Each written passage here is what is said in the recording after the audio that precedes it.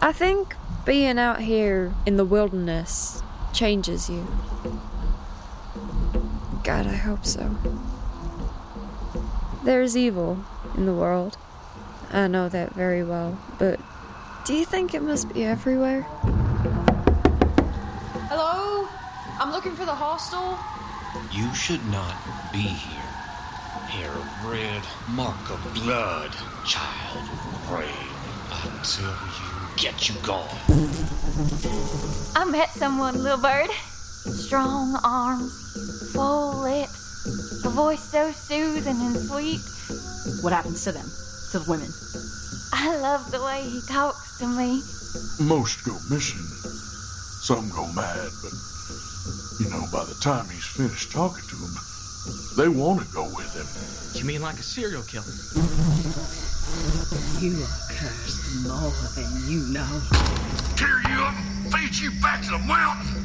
No one stops the murders from happening, and they want to kill me because I know. I will not let anything hurt you. And so you die upon this mountain tonight. Mother's keep us with the Delco. We don't say his name. Mother Mary, oh, let us in. They call him the gentleman. Mother Bridget, bring fire to us kids. Jarfly man, the Gankana. Mother Easter, raise us from the soil again. The love talker. Mothers keep us with the Delco.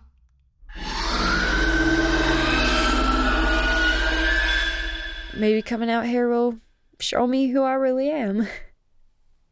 The Love Talker is a folk horror fiction podcast, launching October 25th. For more information, visit thelovetalker.com.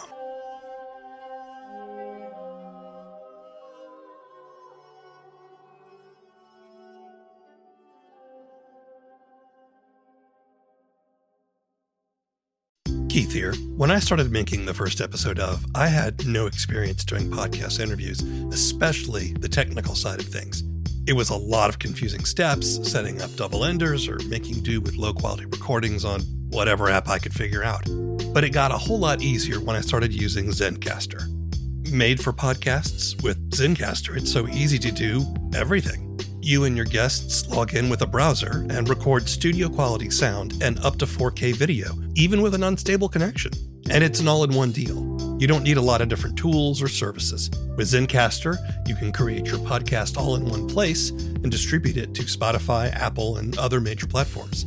If you've ever thought about making your own podcast, go to zencastr.com/pricing and use my code TFEO, and you'll get 30% off your first month of any Zencastr paid plan. I want you to have the same easy experience I do for all my podcasting and content needs.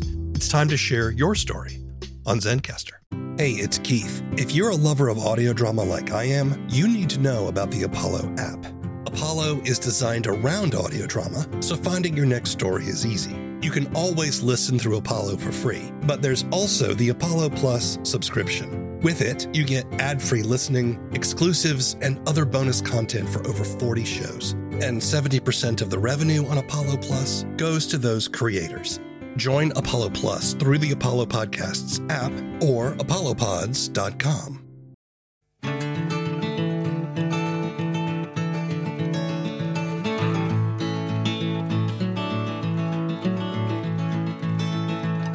Hello, and welcome to the first episode of a podcast about audio drama and the creative process. I'm W. Keith Timms, audio drama producer and podcaster. In this show, I listen to the first episode of an audio drama, then have a discussion with the creators about their show, their methods, struggles, and successes. Today, we're discussing the first episode of We're Alive.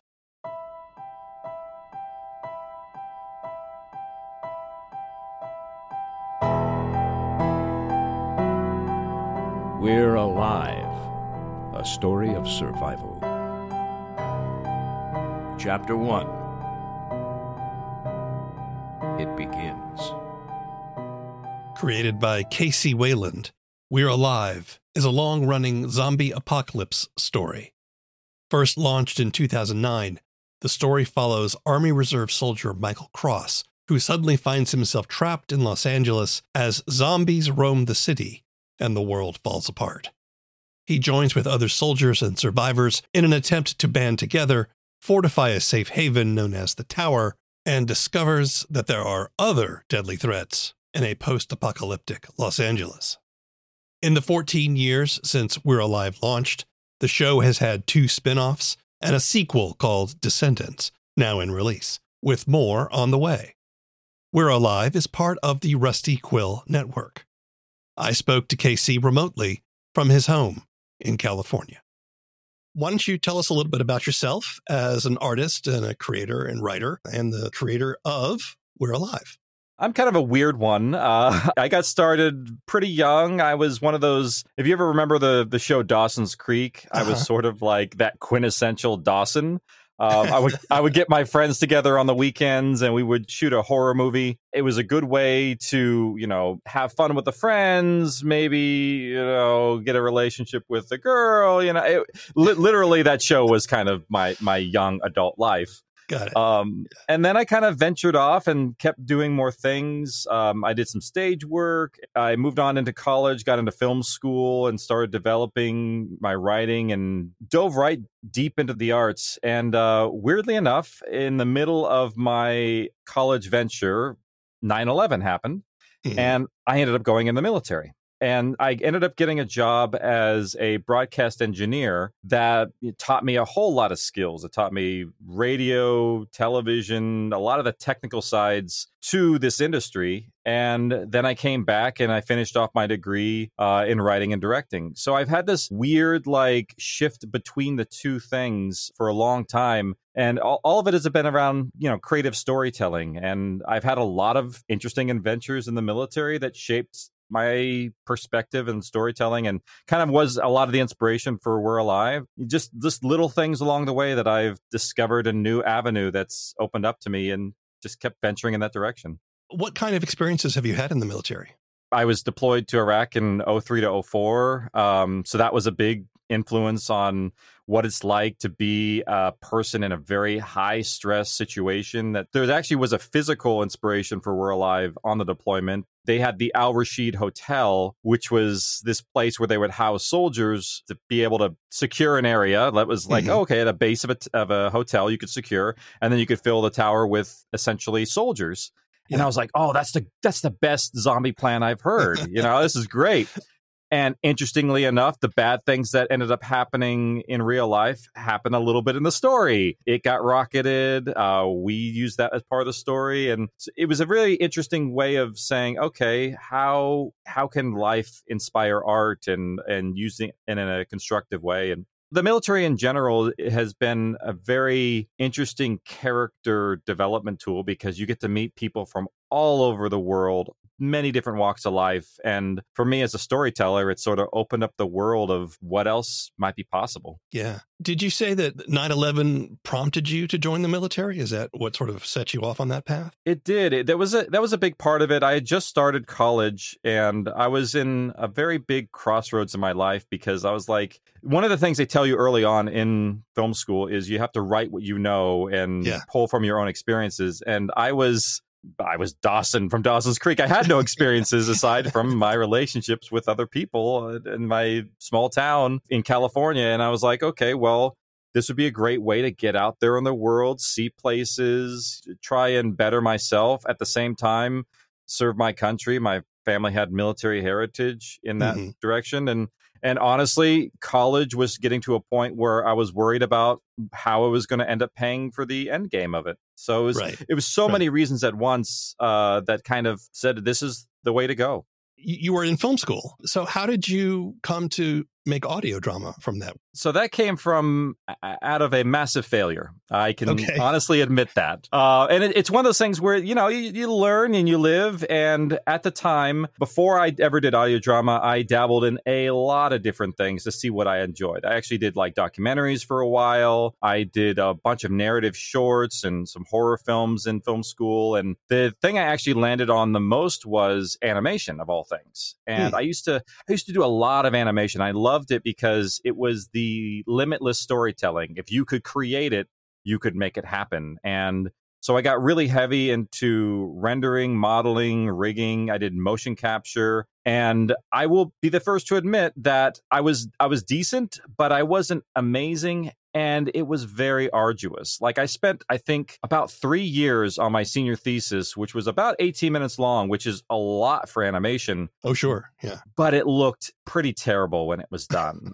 There was some elements that looked really good at times, but other times it didn't. The one saving grace out of the whole thing was that in order to do the animation, I did a VO session with all the actors gathered up in a circle inside of a Foley stage. And that right there was sort of the groundbreaking event that sort of spiraled me into the audio drama world. Because when I listened to the project, it sounded so much better than it ever looked. I had an idea of doing the serialized zombie drama for a long time for television, but I also knew that the actual possibilities of that and pitching out We're Alive, and I tried that, is not a very easy thing to do. No one will believe that you can actually do something until you prove that you can do it. It's very hard to find your way into the industry and have someone believe that you can do this. You know, a lot of people, I think, you put together a pitch deck or you come up with a pilot and you try to shop it around for a while. And when you don't get hits, you put it on a shelf and you do something else. What made you want to turn this into an audio drama? What made you say, I'm going to stick with this? It's one of these things where I knew the story was really good. I knew that for me, I was always a long form storyteller. I was that weird kid in 8th grade that wrote a 125-page epic because I just loved being able to have the time to spend with characters and make them grow and have fun with it. But at the same time, I loved the idea of creating something that the audience can interpret. That's why I didn't want to make a book, because you have to channel it into something creative. And I thought audio drama would be a great way to do that. And at the time, actually, I graduated in 2008.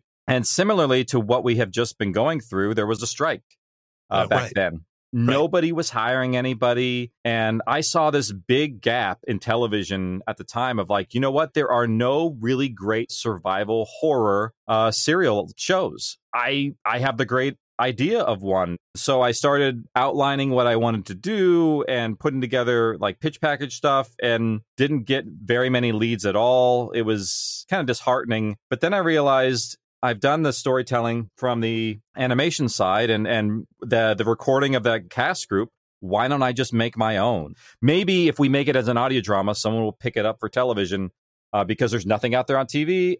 And then The Walking Dead came out maybe about a year and a half later or so. And then I was like, well, maybe I'll just stick to audio drama. It's kind of hard to compete with the Walking Dead.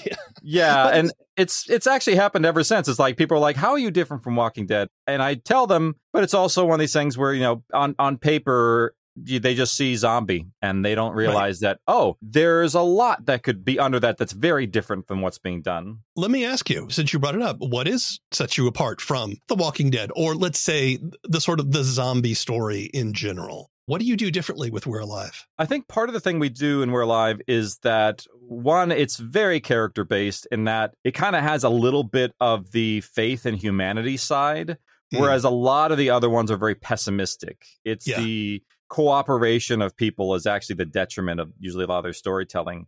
And so the camaraderie of these people, the strength together, is the reason why they are able to win out and actually succeed in certain ways. And also we toe a line that's very interesting in the storytelling side of like the title We're Alive reflects the main characters, but it also reflects the infected. The infected in our show, they're not just shambling dead corpses that are physically impossible. Like if that corpse is missing a muscle group in their leg, they're not walking.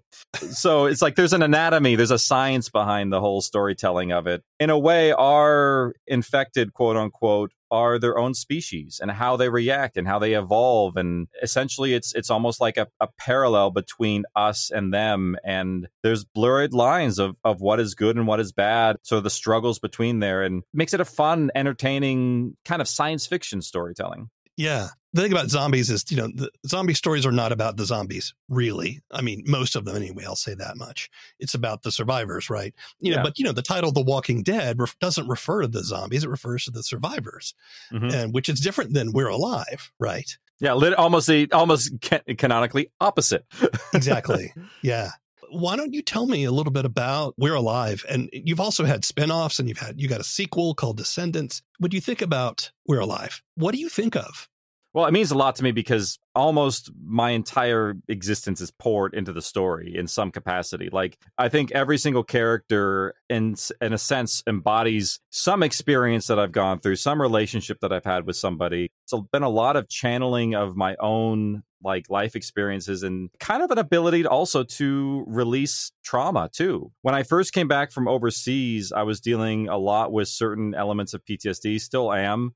And I'm able to channel it through the story and through my writing. And admittedly, I've seen a therapist about certain things and talked over certain things. And one of the things is like, oh, you have to journal. And personally, I don't like journaling because it has I don't know. I like having the filter on it of putting my own things in my story and letting them come out through characters that, is that me or is it not me? It leaves the question open. And I think that's a little bit more my style and being able to create something that maybe even other people can find strength from. And it's interesting, too, because I've had some soldiers who, and some other people who are not soldiers who have dealt with certain things in the past. And they said that our story has helped them through some of those events. For me, that's what I love about We're Alive and the storytelling that we've done is it's a way to do a lot of things. It's a way to maybe forget your life, maybe look at the hope of a world where whatever you put into it, you get out of it. It's a fantasy in so many regards. And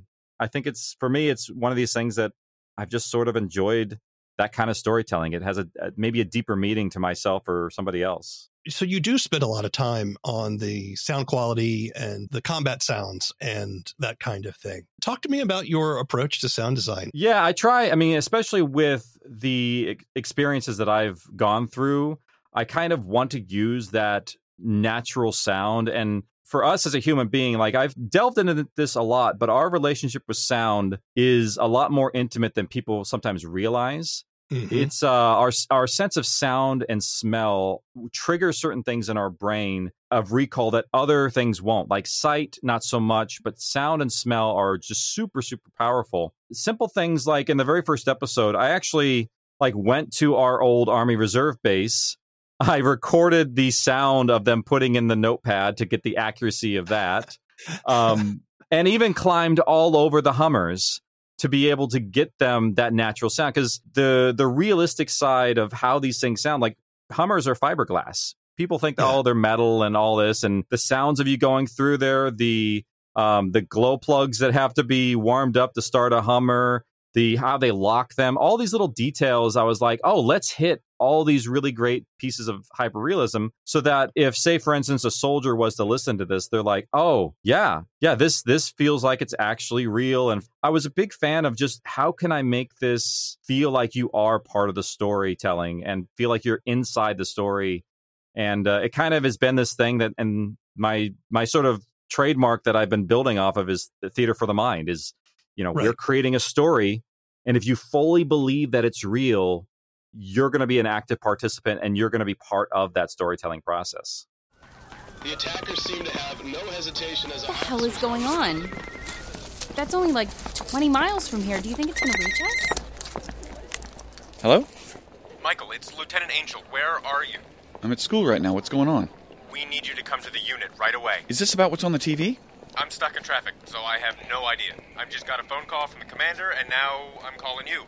How long till you can get here? Maybe 30 minutes, but I don't have my uniform. Don't worry about those. We have a couple spare in the unit. Just get there as fast as you can. All right, I'm on my way.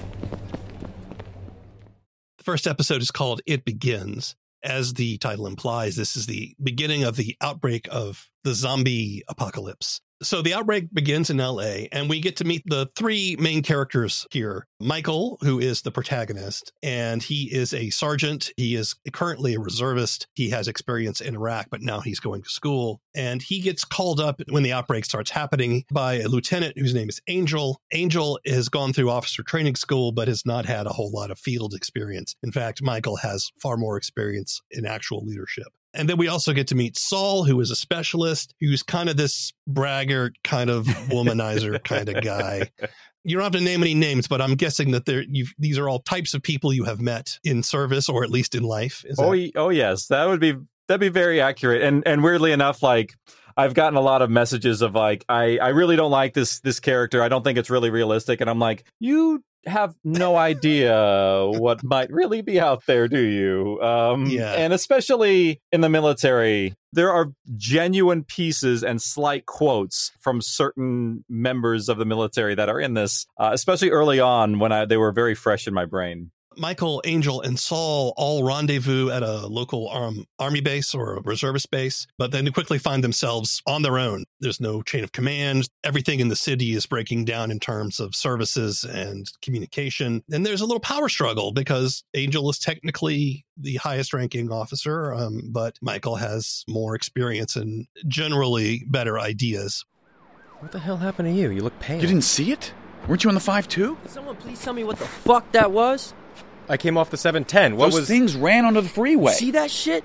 They tore that car apart like a tin can. Poor angry bastard. Actually kind of feel sorry for him now. What the hell are you talking about? You have no idea what's going on. No, would somebody please explain to me? You're the one who called us in. Why don't you tell us? No one told me a thing. All they told me was to call my squad and get my ass down here right away. I heard about the rioters on the radio, but why the hell would they run under the freeway? Those were not rioters. They attacked a guy who was honking at me on the freeway. They weren't attacking him. They were eating him. They were what? I wasn't far behind Michael. They were taking big chunks and shoving them in their mouths. What? Why would they were like animals, and they sure as hell weren't like us anymore. Not with those eyes. Then what were they? Zombies. Come on, Saul. This isn't the time. No joke, Sarge. What if they are? Think about it just for a second. Okay, the mental hospital is not too far from here. What if what you saw was just a breakout? We were probably brought in just to take them down. Oh, you didn't see them. What the hell do you know? Hey, don't talk to me that way. I'm still an officer, and you're just still a lowly specialist. Hey, easy, Angel. I got this. Saul, come here. Well, how can he say that shit? You know as well as I do that the hospital is like 10 miles from here. There's no way they could ever... Hey, I agree. I don't think so either. I know he's a pain in the ass, and once he sees one of these things, he'll change his mind. But right now, we can't lose our heads. We still have a chain of command, and he is still in charge. I know. I'm sorry, Sarge. You don't tell us anything about the outbreak itself here at the beginning, in terms of like what it is or where it came from. Talk to me about dropping us right there at the very beginning. Narratively speaking, why did you want to make that choice? A lot of the times it has to do with the perspective in which you're limited to. It's almost like I kind of like the Cloverfield end of things where, you know, unless your characters are directly involved with these things, and the chances of that are very slim, there's going to be a lot of unknowns. And even in these sorts of situations where they are disaster prone, the characters may not know, or they may not ever find out. The little bits of information about how everything happened kind of slowly unfolds throughout the story. And even some things that we are still going to answer in future volumes, because it's all about perspective and it's all about, you know, you wouldn't know. And also it sort of let us dabble and experience more in the world and in the shoes of the characters rather than getting into all the nitty gritty details at once about, you know, this is why it happened. And that air of mystery is a really big element of storytelling. And it's also one of these things about, you know, if you were trying to give out too much at once, it's almost like poison. You have to give, if it's a big hook, you got to give it little bits at a time. Otherwise, you're going to lose your audience. But a little bit at a time, they'll start to digest and accept, versus if you just dump it all at once, like, oh, this is why it happened. Why start with the military here? Well, that was definitely because of my perspective. The idea of what it would be like in this sort of situation. Like, I honestly was, in many ways, thought about what would actually happen. And people were like, oh, the government would get together really quickly. They would respond fast and everything would be great. And I'm like, no. no, they wouldn't. That's really sweet to understand and think about. But the reality is, once a disaster hits, if the military structure starts to fall apart, and where's your paycheck coming from? You're going to get deserters. And also the military response in certain things is not fast. If it happened as fast as we have to happen in the story, honestly, structure would crumble too fast. You've already said that a lot of the experiences you had in Iraq and in the military make it into We're Alive. How do you translate that mood that you experienced there while in Iraq to an analog in your story. The big thing for me was just seeing it, how it worked in real life, seeing how this hotel that they did secure the bottom floor and they could fill it with people. And that was a really big inspiration for the idea of, the best zombie scenario. And then all the little details started to come into play of like, okay, well, who's going to be there? Who would you get? What are some of the struggles of doing that? And I didn't really know it at the time, but I had two senses to it. One was if this was ever going to be a television show, I knew the production sense of things. And I'm like, you got to repeat using sets. You have to keep that in mind of the cost of everything. And I'm like, well, if it's a tower, if it's an apartment building, that's easy. And then later on, I realized that especially in audio drama, you want people to be able to identify locations and be able to lock onto something. And that pre-existing idea that everyone knows what an apartment building would look like and be able to imagine it in their head was a really good storytelling element to it.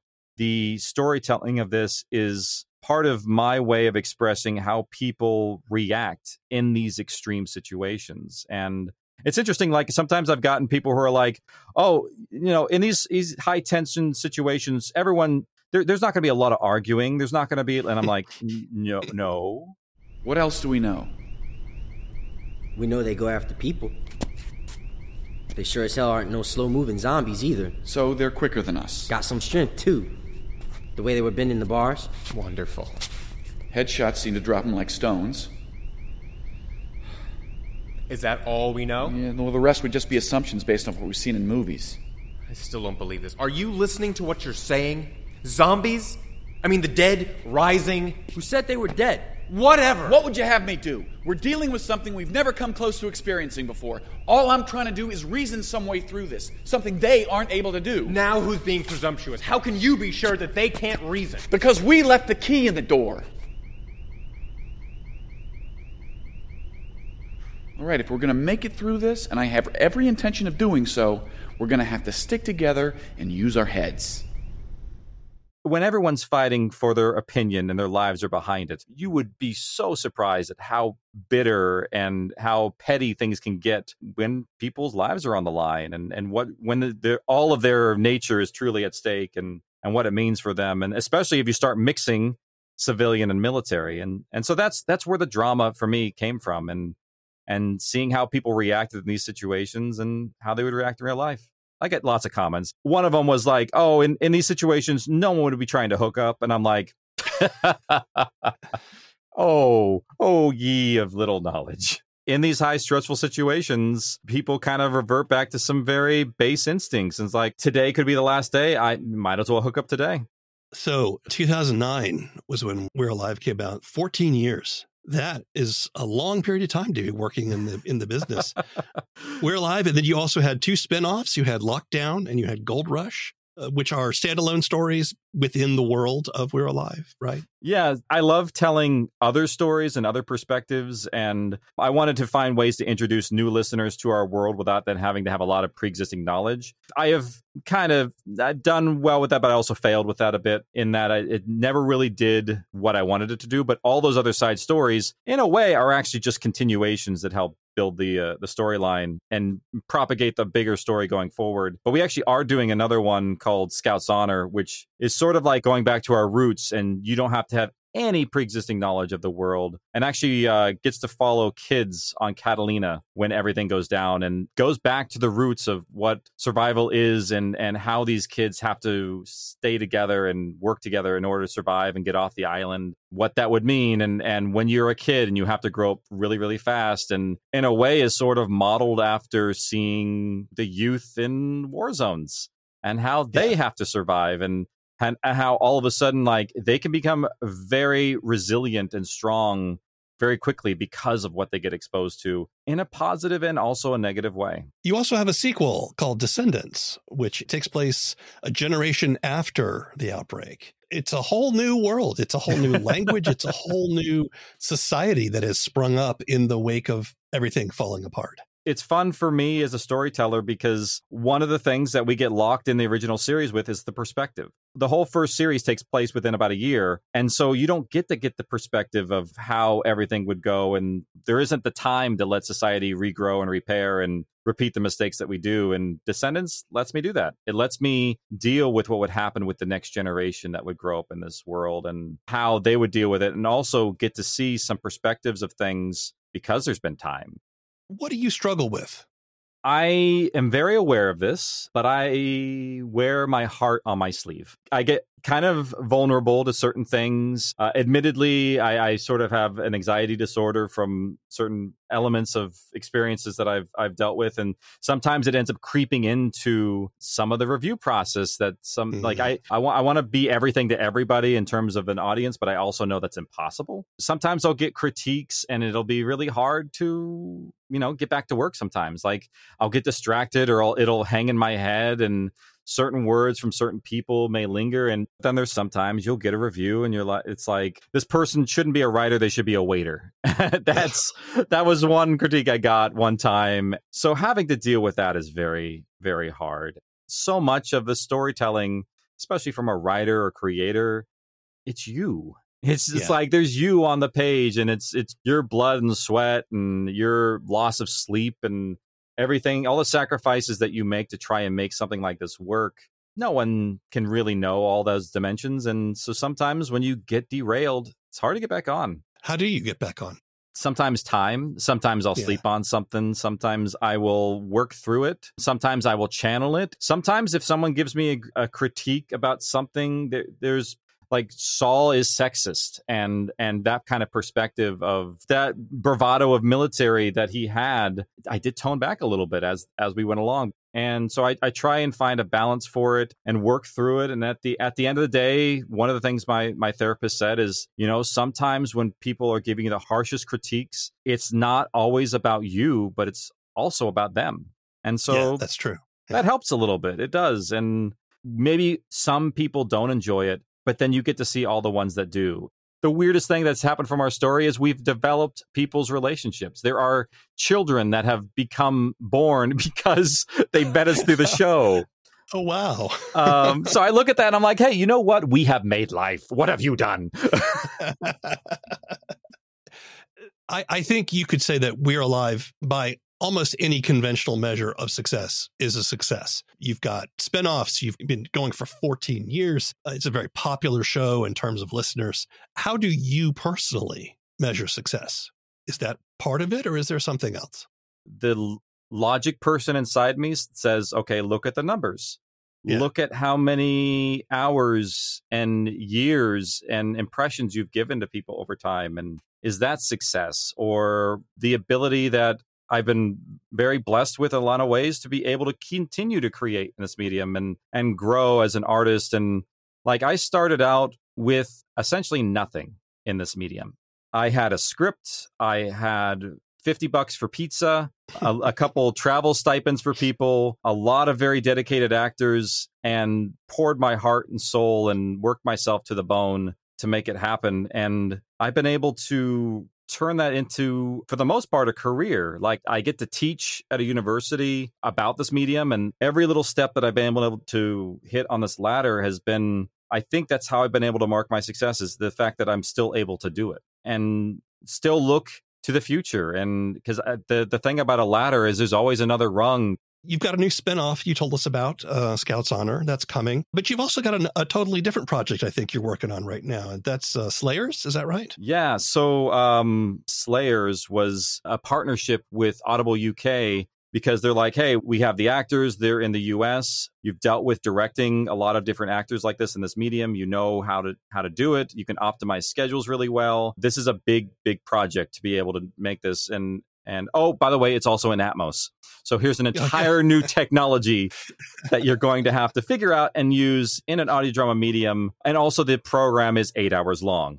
It's been an amazing adventure being able to work with some of these actors. And I was a big fan of Buffy the Vampire Slayer, watching it with my wife, and we really enjoyed it. And so it was really fun to do something in a medium, in a story that we were already familiar with. There's a really famous David Bowie interview where he talks about going into the water and going out so far out there that you feel uncomfortable. And that's when you know you really are exploring and doing something special. And that was definitely this project. So you've been doing it for 14 years. Do you see yourself as an audio drama creator now? Are you still wanting to work in film? How do you feel about the 14 years you've spent in this industry? I think it's great. I think I've had a lot of fun. I've got to, explore so much of this. The trick of it is that audio is somewhat limited in, we'll just say it, financial dollars. Sure. To be able to create the things that I've wanted to create is still tough. So the funding behind these projects gets very, very tricky. And even as I'm looking towards the future of Descendants, like we're probably going to end up doing like a Kickstarter campaign to help fill in the gaps. But I look forward to the days when perhaps being able to create in this medium gets a little easier on the financial side. And I can support more artists who want to do this kind of thing. And production is a machine and you need to be able to feed it. The dollars and cents of it have to make sense. Part of me is also excited of like, maybe I should just write a book and not have to deal with any of the production elements of it. But then I know in the back of my head, I'm like, you know what? I do love creating the story to be interpreted by an audience. And it's all about content and storytelling at the end of the day. So we run out of here, fight through zombies that are, let me check. Yup. Still outside the door, carrying ammo, rifles, and bolt cutters all the way to the motor pool, being chased by the things that we know are faster and stronger than us and want to eat us? Yeah, sounds about right. Hey, as long as I get the saw, I'm in. Fine. We'll need an automatic weapon anyway. Angel and I can carry an extra rifle, but any more would really slow us down. Here, put these on. Do we really need to wear uniforms? You wear this, and people will know who you are and won't think twice about coming with you. There's a lot that this uniform represents that we will need out there. Hey, he's right, Saul. Come on, let's put him on. All right. We can do this. What starts as a military action story evolves over time. There's over 70 hours of content available in the We're Alive universe, exploring a variety of genres and styles. The show is not only a good example of how to create an original take on a familiar genre, but also how persistence and dedication can grow an audience and a world. You can listen to We're Alive on most major podcast platforms, or see our show notes for more information.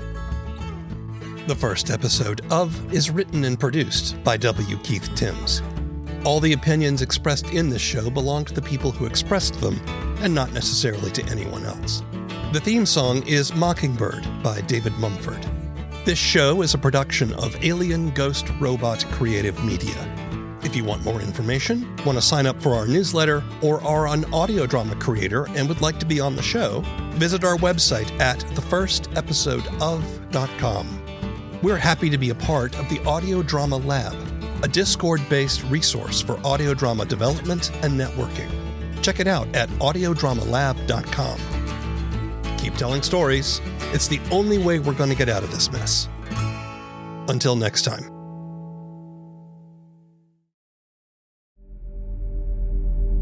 I know you got questions about him.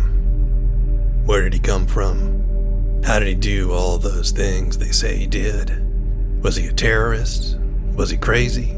Was his skin really blue? Well, I'll tell you what I know. I was there with him, driving through the back roads under the stars. I was witness to wonders and miracles, and to the darkness that's coursing through the veins of our country. He came to fight it in his own strange way, but no one leaves that fight unchanged. Not even Rael. People ought to know the truth. And I was there. The Book of Constellations is a down-to-earth sci-fi road trip. It's audio fiction, and you can find episodes at bookofconstellations.com or wherever you get your podcasts.